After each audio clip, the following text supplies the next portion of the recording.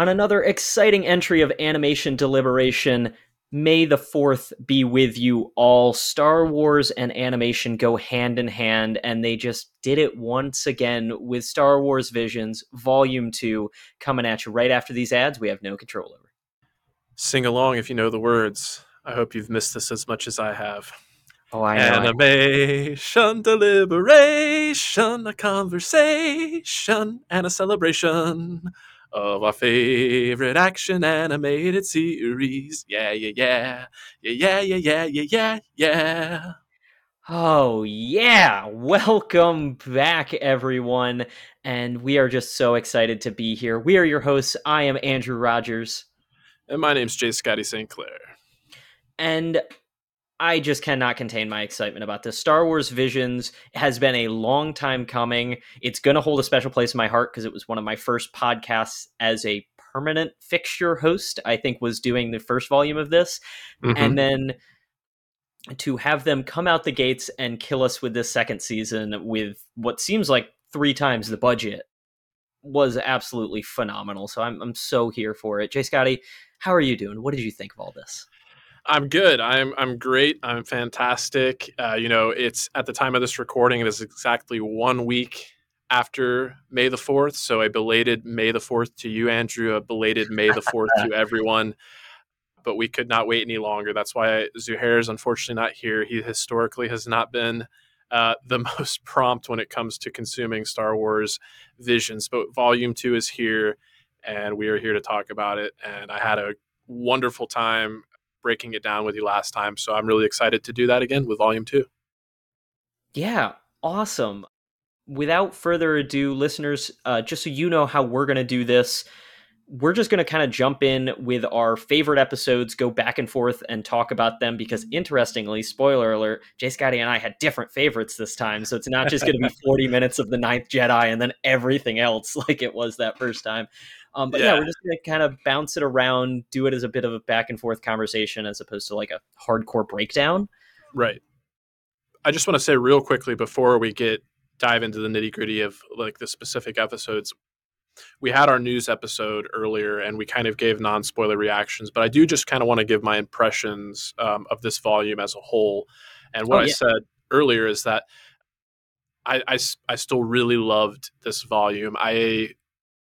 Coming away comparing it to volume 1 doesn't, I don't know.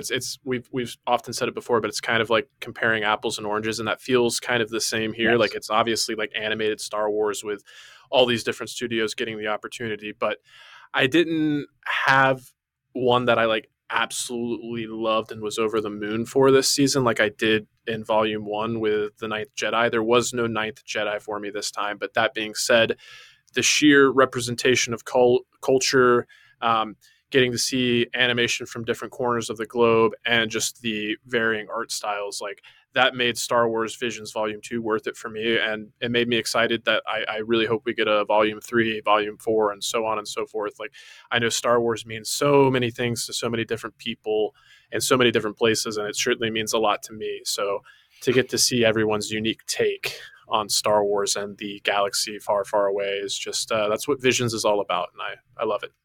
Yes, I think you said it best when you say it means a lot to a lot of people because this is this show is an opportunity to let people express without rules what Star Wars can be and create their own little corner of this extraordinarily vast universe. And that said, I think that's part of where differs a little bit from Volume 1. Volume 1 felt so removed from the Star Wars we knew, and there were a few episodes in this volume that were they tried to slot it into what we already knew with their own unique storytelling and style. And I think, personally, I just like the uniqueness that Volume 1 had in terms of like, oh, I've never even thought of this being a possibility before kind of thing. But yeah, it's a very different take from the first one while still holding true to the idea of Visions is everyone's vision. It was culturally great. It was storytelling great. So yeah, it's just, it is apples and oranges. That's the best way to put it. Like, don't compare the two because they're two wildly different things.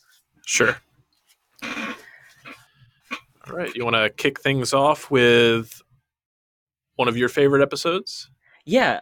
We'll kick it off with mine because it's the easiest, because it's the first one. Yeah. Sith really, really drew me in from the start. Like, Mm, as far as a starter episode goes, I think they did a killer job of saying, all right, here's the tone that we have to set. The style was just all over the place. The fact that you didn't really know where you were throughout half of the episode, it was just this artistic way. I mean, literally artistic, because it was about painting, it was about the atmosphere that you could create. But then when you actually got into the storytelling and finding out who this person was and the darkness within them and the light that got that, the way that they just had this visual smattering of paints and all these things, I don't know what it was, but I was just so enamored by the whole thing. And then mm, their camera work, actually, I have to say, camera work in all of the episodes was phenomenal. Camera work in this mm, episode, I definitely have a few things to say, specifically just all the bike scenes where you would suddenly go mm. into POV, but then you would be on the front facing inward, and there were just so many interesting things that they did that they didn't need to do, but I was so there for it the entire time. Yeah, no, I know this one's a divisive episode because it's not going to be for everyone, but the paint smattering, very art avant-garde artistic motif of it worked for me tremendously. Yeah, yeah, well said. And yeah, I agree with that a lot. I think the standout for me for this episode was the art style and the atmosphere. Like the fact that she is an artist and our protagonist is an artist and a painter, and her painting is unfinished, and she's kind of having this like artistic block that's kind of connected to her connection to the Force. Like I loved that whole through line there, and the fact that like as like just the art style, like kind of like this kind of like smudgy design but with sharp lines where you need them to give that definition, and the fact that she's like walking through these environments and like just like her painting is unfinished, some of these like interiors are completely unfinished, and in that regard it kind of felt like an unfinished painting or kind of like concept art. And it was interesting, with a studio name like El Giri, like it's obviously from Spain, and you can tell with the voice actors like they're all Spanish, and it has a nice flair to it. But it's interesting because I just read an article about how like animation in Spain is kind of like having a renaissance, because I don't think I Oh, knew it at the time, but it was a Spanish studio that did Arcane, and ahaha. yeah, yeah, exactly. So Very similar art style now that I actually like think about it. indeed, yeah, yeah. Yeah, and I will say caveat at the top here, listeners, we will mention what the studios are, but one of the unique things, unlike Volume 1, where we could say, oh, this is the studio responsible for Attack on Titan, this one's Kill la Kill, Mhm. this one's, Black Clover, this has a lot of names attached to it, but this is a lot of their like big first outings in the US, doing things more than short films or, things on the side. So we're going to be able to talk about the studios and how great they are, but Mhm. I think the coolest part of this is just digging into studios that I have no experience with any of their previous works. Yeah, for sure. And I do want to give a little shout out to the droid E2, because like even though we only got to spend like what like 12, 15 minutes tops with these characters, like when E2 was in danger, I was like, don't you do it. Don't you Yeah, destroy no, E2. Anything but E2. him coming back at the end was like, okay, we're good. She put them back together. Like, again, I want to stop bringing in season one, but I have to. The droids across both of these seasons, they've done a really good job of finding fun droids for us to like Mm, latch onto in a lot of these different stories. And E2 definitely. is no different. Definitely. Definitely. All right. Shall we move on to one of my favorites? Yes, I'm Okay. very intrigued to hear what you have to say here. Certainly. So, my first pick comes from the latter half of the season with the penultimate episode, episode 8, The Pit, which came to us from D'Art Shatagio and Lucasfilm itself. So, this one, I thought it had a unique art style, but nothing that particularly blew me away. It was kind of like, okay, this is an anime style. It's very well done.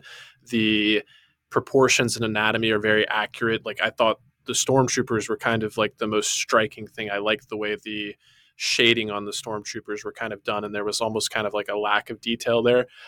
But what really drove this one home for me was the story, and you get to see this like group of enslaved people have to basically dig their own grave, and they're digging for kyber crystals, and these crystals are used to build a city, and then when that city is built, they are basically left in that pit, and just the sense of despair that you get immediately, and you get endeared to these people so quickly. But it was definitely the story of like a martyr. Like you see this young guy. The synopsis that I read afterwards like indicated that he was talking to his daughter, but I got more of like an older brother, younger sister Oh, vibe. interesting. So yeah, that was my kind of takeaway there. But the fact that he, even in like, you know, the worst situation, kind of seeing the depths of humanity, for lack of a better term, because we're talking about alien species and whatnot. But it seemed like everybody that was enslaved was from the same planet and very humanoid in nature. But even in this like worst situation, he still has hope, and he has faith in people, and has faith that when people hear about their situation, they're going to do the right thing. And the episode has like one of the absolute biggest gut punches of all. Like when he was getting tossed back into the pit and fell to his death, I thought surely he's going to find some way at the last minute to get his way out of this, or we're going to find out he's force sensitive, or everyone at the bottom is going to find some way to like cushion his landing or something like that. But no, he actually ends up being a martyr, and his sacrifice is not in vain. You know, he goes on to inspire everyone, the people in the city as well as the people in the pit, and his daughter or sister, to follow the light. And then I loved how this was the only one that kind of had an after credits stinger where you got to see that beautiful mural that the one guy was working on the whole time, and it was kind of like, what's this guy doing?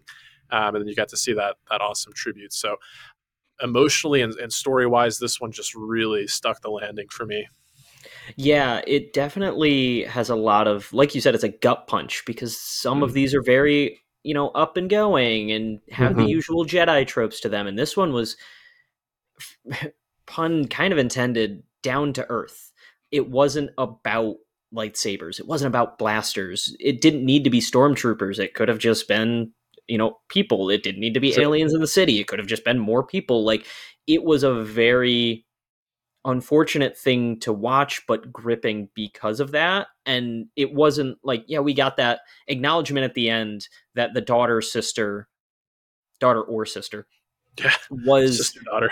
yeah, I was like, wait a minute, daughter or sister was force sensitive, but it wasn't a crux of the story. She did Mm. not get the people on their side because she was force sensitive. She did not save someone because she was force sensitive. It just was a part of what happened to occur within this story. Everything else around it was still very relatable and very, wow, this is something that could happen. And I think it held so much weight because of that. And I think it very much carried that story. Even like you said, it wasn't the best art style. It didn't blow you away, but it was still enough to hold your attention entirely. And this one really made me take some note because it was diverse in an interesting way. Because I Mm. actually looked up, it's a Japanese studio, but they are American owned. And I Hmm. noticed, if you look, they had very American features on a lot of the characters, and almost all of the works within their portfolio, when I looked them up, seemed to actually be having more accurate representation of Black or African Americans than most anime Mm. tends to have. So I'm wondering if that's actually a part of their MO. And I kind of hope to see a little bit more of them coming out of Japan with some interesting stuff, because they did a very good job. It reminded me almost of like the animation style in the Boondocks a little bit. I had to look up, like, Definitely. is it the same studio? But it I, is not, to I my knowledge. had I had the same experience. I had the exact same experience. I thought, oh, this must be the one that the studio that worked on Boondocks did, and I'm really grateful that you did that side research, because that is fascinating, and I would love to see more from the studio. And the fact that this is the only one that Lucasfilm like directly partnered with, I think says a lot about the level of respect and credibility this studio has. Yeah, well, the super interesting part, I think, of like where the Lucasfilm tie-in is a little bit more side research. There was a writer director and a co-director. The writer director is Leandre Thomas, award-winning writer and director from California, won Best Director at the Pasadena International Film Festival, and worked at Lucasfilm for 11 years. working on titles such as Light and Magic, The Mandalorian, Obi-Wan Kenobi, Star Wars Tales of the Jedi, and more. And then Hmm. the co-director, Justin Ridge, is the executive producer of Emmy-nominated Star Wars Resistance, and also has worked on Star Wars Rebels, Storks, The Cleveland Show, Star Wars The Clone Wars, and Avatar The Last Airbender. Well, there So we go. this episode had some heavy hitters behind it, so I'm not at all surprised that it was such a gripping story. For sure. For sure. All right. But I'm going to jump to my first pick that we did, because we kind of did it in order, not of favorites, but just in like what order the episodes came in. I like the Mhm. first one because of the art style. This episode, however, might be my favorite story of the group, Okay. because I legitimately cried at the end of Oh, this episode. yeah. In the Stars was probably my favorite story. It was one of those, like, okay, I kind of see where this is going, that the stormtroopers have done their usual, we take over a planet and we gut it for resources, but to actually find out that these were the only two left of their race and that they had to rely on each other, but then come to find out they had the power within them to take down all of this, while making me wonder, is it force sensitivity or is it some power that these people have because the ancestors were in the stars, and suddenly when the stars come out and the magic was able to come back to the rocks, that was when it was just, okay, turn on the waterworks, I'm open just as much as the dam in this Imperial facility is at that point, because it was just so amazing to see the handprints of the people, and just knowing that they are going to continue to uphold the traditions. Like, they made it out. I didn't know if they were going to. I didn't know if we were going to take the dark turn with this episode. So it's like, okay, there is that hope. There is that next step. And, they were able to do it together with their power. Yeah. I just thought it was honestly amazingly gripping and so visually interesting, because I had to Google this one. It was a combination of stop motion and CG for a Hmm. lot of it. And I Okay. think it worked gloriously, the combination of the two, because I really couldn't tell where one started and one ended, but I was looking at it like, this can't all be stop motion, but it can't all be CG either. Like, Yeah. it was super pretty. Like, I wouldn't necessarily say the prettiest, because there were very, very pretty episodes, but it Sure. still definitely ranks in terms of, I don't think I'd change anything about the way that this studio animated For sure. For sure. I just want to point out how fitting it is that we go from the pit to In the Stars. It's like it. I also from just have to say, I read The Pit when the episode started, and the song yeah. for Parks and Rec has been in my head all day now. Just, I That's cool. fell in it, the pit. That's great. That's great. That's great. But no, I agree with you. This is definitely one of my favorite episodes. Definitely, probably in the top 4 or 5 for me. And I can't help but compare it to a couple of other episodes for different reasons. One that'll be coming sooner rather than later. But you talked about how it was done in stop motion and a combination of CGI, and not knowing where one began and the other ended. Like, totally co-signed to that. Like, I just assumed it was all stop motion. I just thought it was really, really well done and like so visually interesting. And I didn't have the opportunity to look the studio up, but Punk Robot, I have to imagine, is like South American in some regard, because I definitely got South American like cultural influence in terms of our main characters. And the other episode that I will kind of compare it to, as I'm not going to say the episode right yet, but it had a lot of cultural influence as well that it kind of wore on its sleeve, and it also focused on a relationship between siblings. But for me, I thought this was the more relatable and powerful story between a younger and older sibling. And this one didn't really fall into the trope of like the very eager and kind of gung-ho younger sibling like coming across as like unbelievable or annoying for me. I loved how different the sisters were and how they were able to like bring out each other's strengths ultimately, and like in the wake of their mother's loss, like they were each other's rocks. And yeah, everything else, like the action, the story, like it was just super satisfying and super heartfelt and beautiful in all regards. Yeah, and it is Chilean. You were correct, and Okay.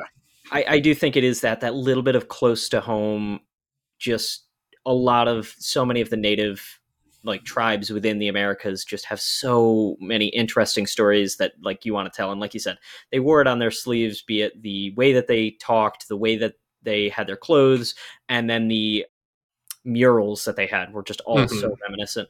But the one thing that I didn't mention that like is the number one thing in my notes when we talk about the stop motion, the miniatures. When Mm. they zoomed in like through the binoculars on the facility, you could Yeah. tell someone worked so hard to make the miniatures of how that scene was going to look and was over the top. And then is one of many the notes that the music was just so great. The Yeah. flute to be, and I think the music was better in this one than it was in the first volume because it Okay. was all very related to the cultures that each Sure. of these studios holds. It was the flute heavy in terms of like a wood flute that you would hear from a native population. So it's just chef's kiss in so many regards. And then it it does hit harder, and I hate it when the empire is always British because they're always British and it just makes sense, and I don't like it, but it's great. But they're always British. It's always British. Yeah. All right. And another, I can't help myself but point out, you mentioned how this one turned on the waterworks for you, and it was all about the waterworks Oh ultimately. yeah, Getting, it was intended in there, don't you worry. okay, just making sure. Just making sure. But Yeah. yeah, you've alluded to I believe this next episode enough, so please launch us into the next bit. Certainly. This I remember seeing. Okay, so the next one is Au's song. I'm just going to get right into it. This came to us from Triggerfish, which is a South African studio, and this is one of those studios that I did look up, and I looked at their previous body of work, and I'll be honest, like based on what I saw, it seemed like a lot of like kids films, like just CGI kids films. Like, so I wasn't super excited for this one, to be honest with you, but this one really took me by surprise. Like, you brought up camera work earlier. This one had amazing camera work. Some of the Yes. camera movement and tracking the way that they depicted like a vehicle moving in a space just by moving the background, but having the vehicle itself kind of like hover in one spot was just wonderful. And this was another one that, like, this one I know that there was some CGI incorporated, but I had myself like questioning sometimes. I was like, is this entirely CGI, or did they just do such high quality renders that this looks like actual fabric in front of me? And I have not done my due diligence and done the research, but I loved how they kind of looked like these stuffed animals just like brought to life. And it was very simple storytelling. Like, I think our main character, she has very few lines of dialogue, but again, instantly endeared to her. And this kind of like, she has this protective father who obviously cares very much for her, and they only really have each other. And his kind of helicopter parenting is like keeping her from reaching her true potential. And when she feels this connection, and the way that was visually depicted, this like these kyber crystals kind of calling out to her, and that tactile sensation there, and when she sings, it's just beautiful. And it kind of like, I'm getting goosebumps just thinking about it again. But this one, I think, was just the most pleasant surprise for me. Like, I went in with the like lowest expectations and like came away just really moved by how incredible this was on a visual standpoint, and just how moving it was in a simplified storytelling, just super effective. And it got in and it got out. I think it was one of the shorter ones, like, overall, but just we weaved a great story. And I have to use the word weave because so many things looked like they were just like, even the lines on their faces looked like it was like woven. Yeah, Fabric, yeah. it was great. Well, while you were doing your rant, just started poking around a little bit, and I have found an article that says it is crafted in stop motion. There's no mention in the article of CGI, Oh wow, so okay. I'm assuming there has to be some touch up that they're doing in CGI just for the lighting effects that were happening. Yeah. But it makes it seem like there was a lot of this done in stop motion, which just sounds fantastic and amazing because all of the praises you sung, it's true. It was one of the most visually gripping, so vibrant. I just wanted to give everybody a hug. They looked soft and great. But then the camera work and the symmetry, it felt almost Wes Anderson at times with some of the Oh way sure. that like it would move up the mountain and then the characters were in between the two. And it's just like, wow, it is so amazing how those little things can really, really draw you in. But yeah, they did a crazy job with that. And then the story was just as good. I did have a hard time in my head. I'm like, which do I like better, Au's song or In the Stars? Because they Mm, were both like very. I don't want to compare them just because they were the two stop motion, but in my head, right. they're the two peas of this pod that went together a little bit. Well, there were 3 stop motion. There were three stop motion. Why am I forgetting one off the top of my head? Aardman Studios had "I Am Your Mother." Oh, yes, Yeah, obviously. yeah. I will have some things to say about that one at some point. Okay. But that one was definitely a little bit lesser than these two, just in terms Yeah. of how over the top it was. And I think it's, like you said, the surprise factor. Like, I Mhm. didn't go in knowing much about any of these, so it was just blowing me away at every turn. Mhm. Yeah. Okay, and the last one that we'll kind of talk in depth about before we pause for an ad break is shout out to listener Chrissy Geeson. She sent us some feedback that we read on our previous episode, but she had just finished watching episode 5, which is Journey to the Dark Head, and she was ranting and raving about how much more Star Wars anime she wants. And this one came to us from Studio Mir, the South Korean studio that has done things like we mentioned. What studio was it that did the Boondocks? But they also did Legend of Korra and Voltron: The Legendary Defender. So, what'd you think about Yeah, this? I thought this was a really good one. I think it's a good, for lack of a better term, middle ground. Like, nothing it did in terms of story was like so over the top amazing or so I don't care about it. It was just a generally good story across the board. I thought it was a very gripping setting that they used. I think that really let them just take their strides and really visualize the Star Wars tropes. You know, so often we get these stories of, oh, is it the light side? Is it the dark side? Is it some combination of the two? And we got to watch that happen in just groundbreaking scale, I guess is really what it comes down to. But they had a very intriguing villain in Lord Bison, I think is Mm, what they're quoted as, with the like snake tail whip that they had going on. yeah. And I'm going to go off the rails a little. I think that's one of my few complaints about Volume 2 versus Volume 1 was the cool weapons we got in Volume 1. I wish we had more of that in Volume 2. This is one of the like one or two episodes that I was like, "Oh, cool new weapon, cool new Star Wars lore that like this thing exists." So they Sure. definitely got some bonus points for that. But I think it was nice to, visit in on a Star Wars Jedi Council that is smaller and we haven't seen and kind of shrink the universe back down a little bit. But yeah, I think it was just altogether a fun episode and is one of the few that I mentioned at the top. It left us on a cliffhanger and I was like, wait, I actually Mm, kind of want this series. I want to know what their next little adventure is between the two of them. Like they did a very good job of making me ask for more right at the end because the whole time I yeah. was like, I don't know, and then we started to get toward that climax. I was like, no, wait, this is good. Give me more. Like, what else can I get? Yeah. Yeah, this one kind of felt like a spiritual successor to the Ninth Jedi for me. It didn't like Yeah, blow me away like the way that the Ninth Jedi did, but I do think it was one, like technically speaking, one of the best animated ones in terms of kind of going back to traditional animation. And I think you brought up a lot of good points about like, you know, as much as the series like expands the Star Wars universe, it is kind of nice to like also, you know, kind of zoom in a little bit on like a particular group of people, have a smaller council, have a smaller conflict that we kind of look in here on. But to that end as well, I kind of liked how it built out like another way that the force manifests itself. The fact that like there's this planet that has the ability to do some like fortune telling or like look into the future with these stones, and like it's not just limited to the Jedi or the Sith. Like places that are like so strong in the force, like the balance is there. Like our main, one of our two main characters, um, had this notion that once I destroy the dark head, that'll fix everything. But when she gets there and realizes that the future that she saw, it was kind of like predestined. Like she was always going to wind up there, and she was that third figure, that blurred figure. And she finds that like the one does not exist without the other. The force flows between both of them. I always appreciate the nuance there. Like Star Wars very much delves into like the good versus evil motif.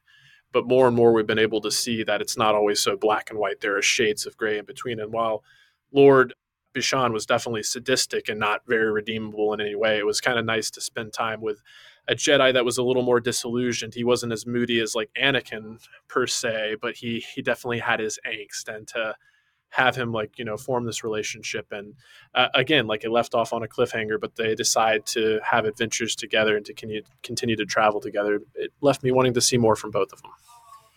Yes, especially when you remember how big the universe of Jedi is. It's like they could have survived Order 66. Who knows how Yeah. far before Order 66 this even was? It seemed like it was long before all that, but Yeah.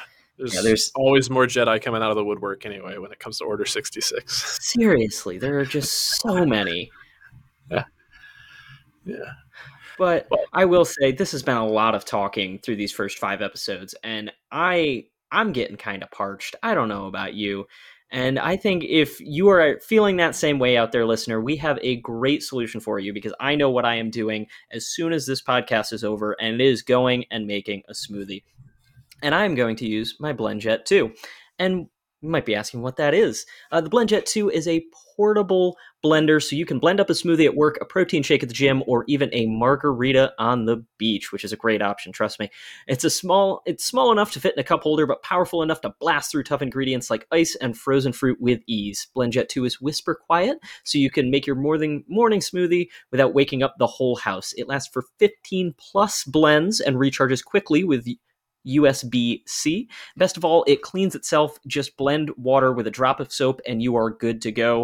And let me tell you, that is probably one of the most convenient features. I feel like I talk about it every ad read, but I don't care because I hate doing dishes, and this solves that problem for me. Every time I use it, I know I don't have to go through the hassle of cleaning it and making it look pretty again, because I know it started at a glorious color, because they have a lot of great colors to choose from, 30 plus if you were wondering out there, listeners. I personally have a lavender one and a red one, and I'm trying to keep them both that same nice color even in my cup holder. J. Scotty, what colors did you get again?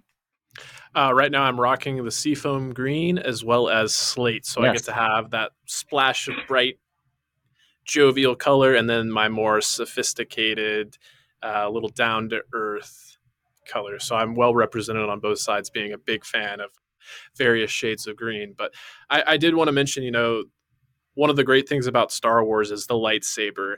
And as Star Wars has persisted, we've gotten to see so many different hilt styles and so many different color variations of lightsabers that people can really make their lightsaber their own and kind of a reflection of their personality. And you can do the exact same thing with BlendJet. There's something super satisfying about the hum of a lightsaber when it ignites, and I can say the exact same thing about my BlendJet. When I go to press that button and get that, whisper quiet hum, I know I'm in store for some tasty nutrition in just a short 15 seconds. So good times. But I also do want to bring up the Orbiter lid. It's a new feature or new product and feature offered by the BlendJet, and it is a leak-proof lid. So let's talk about it. It's leak-proof. Your favorite ensemble is safe from spillage with this lid. It's got one-hand convenience. You've got your hands full. Luckily, you only need a thumb to open this lid, much like a lightsaber. And a large opening, perfect for thick smoothies. There's even more room for a straw if that's the way you like to sip. It's also self-cleaning, as Andrew mentioned. Simply spin the lid and rinse. And it's also engineered to keep spills at bay. Yes, it really feels like you are kind of putting the pieces together like a lightsaber, because now I've picked what the bottom color is. When you really deep clean it, you take off the middle section, that's your crystal in there, and then you have the lid that you put right back on top. It's just all of the things you could want coming together in one place. And if you want to see what this looks like, get it for yourself. What are you waiting for? Go to blendjet.com and grab yours today, and be sure to use the promo code STAYWHELM12 to get 12% off your order and free 2-day shipping. No other portable blender on the market comes close to the quality, power, and innovation of the BlendJet 2.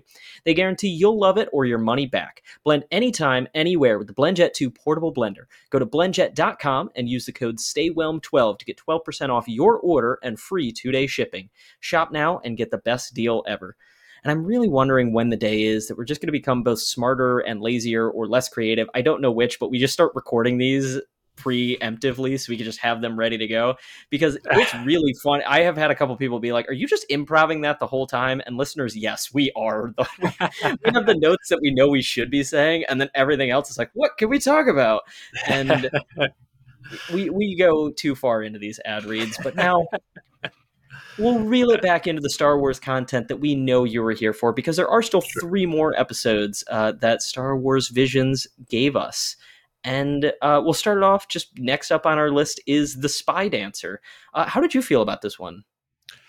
I enjoyed this one. It didn't really stand out to me as like a super memorable one. I think the art style was one of the more unique art styles, and we talk about how like culturally just kind of wearing that identity on their sleeves. And as soon as like I kind of saw the art style, I was like, oh, this is very French. And then of course once you start to hear the characters speak, they've got those French accents. So I kind of like how it embraced that kind of like courtesan, for lack of a better term, kind of like the empire is kind of like piggish and arrogant and so easily deceived that they're just reeled into this like inner night of entertainment, like whining and dining, and they don't even see the treachery coming. And it had some intrigue. It definitely had some interesting revelations when it came to the parentage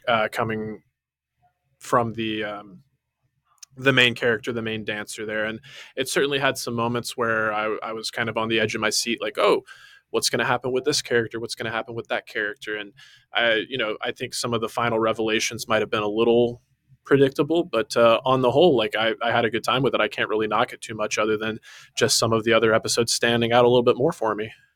Yeah, I mean, it wouldn't be Star Wars without some daddy issues going on somewhere, but no, I agree. Honestly, I feel like they did a very good job of kind of hiding what those revelations were, and I was really intrigued at the end, and I just almost wish there was a little bit more into the ramp at the start of the episode. I felt like it didn't have the hook that some of the others had. Like you said, it's still Mhm. good. It just didn't shine because it didn't have all of the pieces floating together. But like you said, the French intrigue, I mean, you can't think about a French performance with Silks without immediately going to Cirque du Soleil. And There that's you go. right where it was when I'm watching this performance. I'm like, it feels as grandois as, wow, really going into French there, as grandois as, what a French performance should be. And just having this imagery of the beautiful robes flowing off and flying around from the ceiling, it, it really did a good job of bringing into the, you know, like you said, just pulling the wool over the Empire's eyes and what this beautiful culture was at one point. But it it just didn't mix those things well. Both of those things I think were great. The story and the parentage and the way this performance was beautiful. I just the mix of the two is where it was a little like, oh, just give me more of the performance or more of the treachery. I don't know which I wanted more of. I just wanted more of Sure. one, I think, at the end of the day. But all in all, like you said, it was still beautiful and still just a delight to watch. And Yeah. the French accents, amazing. Yeah. The French accents. Wow. All right. Moving on to Screecher's Reach, which came to us from the Irish studio Cartoon Saloon. Shout out to all our listeners in Ireland. We've had some crazy download numbers from Ireland. I don't know what to attribute that to, but this one was an interesting one for me because I remember seeing some of the characters from this one in the trailer, and it like the art style really striking me. And this is one of the ones I was really looking forward to and expecting to have pretty high up on my list. And as a horror fan, it certainly had some elements that I certainly enjoyed. And again, the art style was very interesting, very unique. Kind of reminded me a little bit of Gendy Tartakovsky in some regards. Yes. Kind of over the garden wall as well. But in terms of the story, like it was serviceable. It was good. I've kind of felt like maybe the order the episodes were released, like having this revelation that she was actually, oh, she's a Sith apprentice. She's going to train with a Sith. I think coming off of the first episode, Sith, like having a I would similar agree. revelation there, I think it took away from it, the impact for me a little bit. But it was still a good episode. Yeah, I think this one was really. visually gripping. They had so much of the scale going into these episodes, and the way that they portrayed the light and the dark of the Force. It was really, really moving. It reminded me a lot of the Night Sisters from Star Wars: The Mm. Clone Wars, who are like one of the original Force users. There was a lot of those motifs. I just think if I'm comparing all of these episodes, this one didn't land as high for the fact of it was a short. This one didn't have a huge world that they built out. Like, we don't know what that sweatshop was. We don't really know Mhm. what Screecher's Reach was. It was just a nice quality short where they gave you a small tidbit of a story and that was it. Whereas I think some of the other ones just built a whole world and lore that you got in their 15-minute chunk. Whereas I think this was also on the shorter end, clocking in closer to like the 12-minute time. Mhm. So definitely, it just didn't flesh it out. But everything we got, I think, was super gripping and super awesome. So yeah, I don't have complaints so much as just it didn't shine quite as bright. It was awesome with what we got. Totally fair assessment. Yeah. All right. And side note, you mentioning Over the Garden Wall, now that that's in the universe that you have also watched this, I feel like this is a Yeah. Halloween special waiting to happen because that's like one of my favorite. I don't want to be too scared, but I want to enjoy something around Halloween. Over the Yeah, Garden Wall just fits that cozy fall energy that I love. definitely. And Definitely. definitely, I like the notes because it's very close to what Cartoon Saloon was doing. But we do have the one remaining episode left. Or no, we have two Oh, left. I two. apologize. All good. Next up, we have I Am Your Mother. And this came from the UK studio that gave us Wallace and Gromit. And that was right on the box. Like, as soon as I started this episode, I was like, oh, yeah, this is Wallace and Gromit. I know it immediately. And this episode, I just feel like is a solid middle of the road for me because in my opinion, this episode was not built for the likes of you and me. This was definitely the most kid forward episode. Like, I feel Mhm. like I've seen this exact story play out in countless kids' TV shows of like, oh, here's how you should interact with your mother and different things like that, which is super fun and super cute, but it just didn't give me a unique story aside from, oh, we're getting that in the Star Wars verse. I loved everything that we got of Wedge Antilles just being Antilles being a little celebrity and like, oh yeah, Yeah. I teach the academy now. Haha, like get your merch. It was kind of fun, kind of a slight at people like us, but buy your Yeah. blenders, people. No, it was just it did exactly what it was supposed to do and I have no complaints about that. I just know I acknowledge this is probably one of the more kid forward episodes, close to the one that was the band at the cantina in volume 1. I remember having the same review of like, yep, it's made for kids, not for us, and that's totally okay. Good job making an awesome kids episode, I will say. Yeah, I'm kind of on the same page as you there. I feel like this was Aardman like doing what Aardman does best, and like they didn't betray their sensibilities in any way. They were like, "Oh, you want us to do Star Wars? We're going to do Star Wars our way." And in that regard, it was very British. It had that certain quirkiness and cuteness to it, and I had a good time with it. Again, it just didn't like knock my socks off. Really, I had a smile on my face the whole time, but it didn't really tug at my heartstrings or anything like that. I did kind of like how with Star Wars, like the relationship between fathers and sons has always been at the forefront so much. The fact that we got to explore the relationship between a mother and daughter and it be a little more lighthearted. Like kind of got a kick out of that. And the fact that the title is I Am Your Mother. And she said, well, I am your mother. Yes. Like it is what it is. It's like, it's fun. Yes, No more, and no less. they did give us the other fun droid that I was talking about in, I can't remember what the name of this droid was, but the dog cord Mm. carrying, just so much fun. Yes. All right. And rounding out the volume 2 for us this time around is The Bandits of Golak from 88 Pictures. And just off the top for me, it's kind of fitting that we're talking about this one last because this was my least favorite. I felt it did some things wonderfully, like to have the Indian culture represented like so unabashedly in Star Wars was kind of cool. Like it just really felt like, let's take Bollywood to the galaxy far, far away, and that's what we're doing. Like that was really cool, and I thought visually it was pretty interesting with all the colors and whatnot. I didn't feel like it did enough to distinguish itself from a lot of like the Clone Wars and the Bad Batch. Like it wasn't the exact same style, but I felt it was very reminiscent of that. So I would have liked something a little more unique when it comes to the character models and whatnot. But aside from that, I felt it was a little overly long for the story they were telling.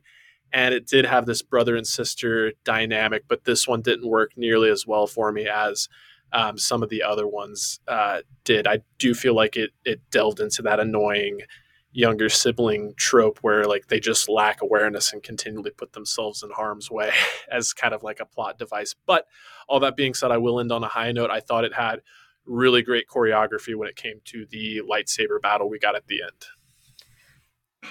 Yeah, I definitely agree that the story didn't have too much uniqueness necessarily going on. We've seen a lot of that before, but the big thing is I think this might have been the biggest like culture amazing note that we got. Like this, it was just like you said, unabashedly representing the Indian culture. I believe the animation studio was out of Mumbai, if I remember correctly.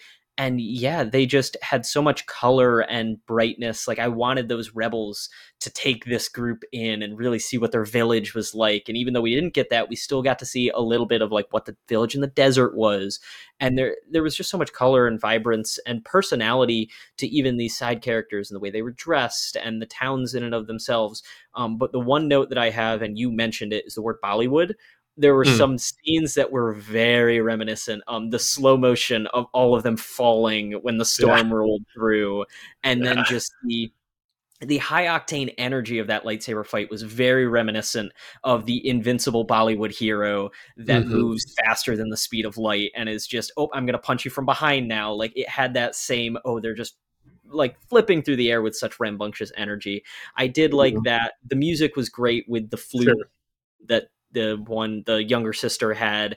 There were a lot of fun little notes around the story that I just wanted to get there a little quicker. I agree, but no, it was unabashedly amazing. I think that's the biggest thing, and that's the one takeaway that I'm going to have from Volume 2 is these studios really open the door for Star Wars can be anything, and I hope as many people watch Volume 2 as watch Volume 1, because I believe it was the success of how many people surprisingly tuned into the first half that made a second half truly possible. So yeah, definitely give us more of this. Yeah, I'm right there with you. Like I said at the top, I hope we get a Volume 3. The other thing I hope, like speaking of more, I hope we get more people to join in on the conversation. I hope we can read some feedback. I hope we can do like a follow-up episode to this. I would love to know what everybody else out there, all our listeners, what you're thinking about Volume 2, what some of your favorite episodes were, what some of your favorite moments were. So I encourage you, reach out to us at animationdeliberationpodcast@gmail.com or any of our social medias and let us know what you're thinking. Yeah, and you can follow us on all of those social medias, Animation Deliberation on Facebook and Instagram, as well as Animation Delib1 on Twitter. And yeah, tacking on your favorite episode or a list, because I've seen like 3 or 4 different articles, and they've all had a different order of these episodes. Like the last article I just read had I Am Your Mother at the top and The Pit at the bottom. And I was like, this is a totally different list than what I would have even thought was remotely like something people are thinking. So I definitely want to hear what everyone has going on for sure. And hopefully when Zuhair finishes, we'll give him a little bit of time to talk about it, because I'm just as curious what our co-host of animation is really thinking. Yeah, right there with you. All right, quick plug on my way out here. We are a part of the Stranded Panda Network, and I am a part of one of the new shows on that network, Multiverse News. We talk about the latest and greatest in the world of movie news, including the Writers Guild of America strike. So wherever you get your podcast, check out Multiverse News. And as always, thank you for tuning in. That's TOONIN. May the force be with you. Stay whelmed. That's not my sign off, but that is Zuhair's sign off. Muscle, muscle. Thank you for listening to the Animation Deliberation Podcast, a proud member of the Stranded Panda Network. If you would like to contact us, you can email animationdeliberationpodcast@gmail.com or follow us on Twitter @animationdelib1. For this and other great shows, you can visit strandedpanda.com or join the great community that is the Stranded Panda Chat Facebook group at facebook.com/groups/svchat. Tune in next time, and remember, stay whelmed.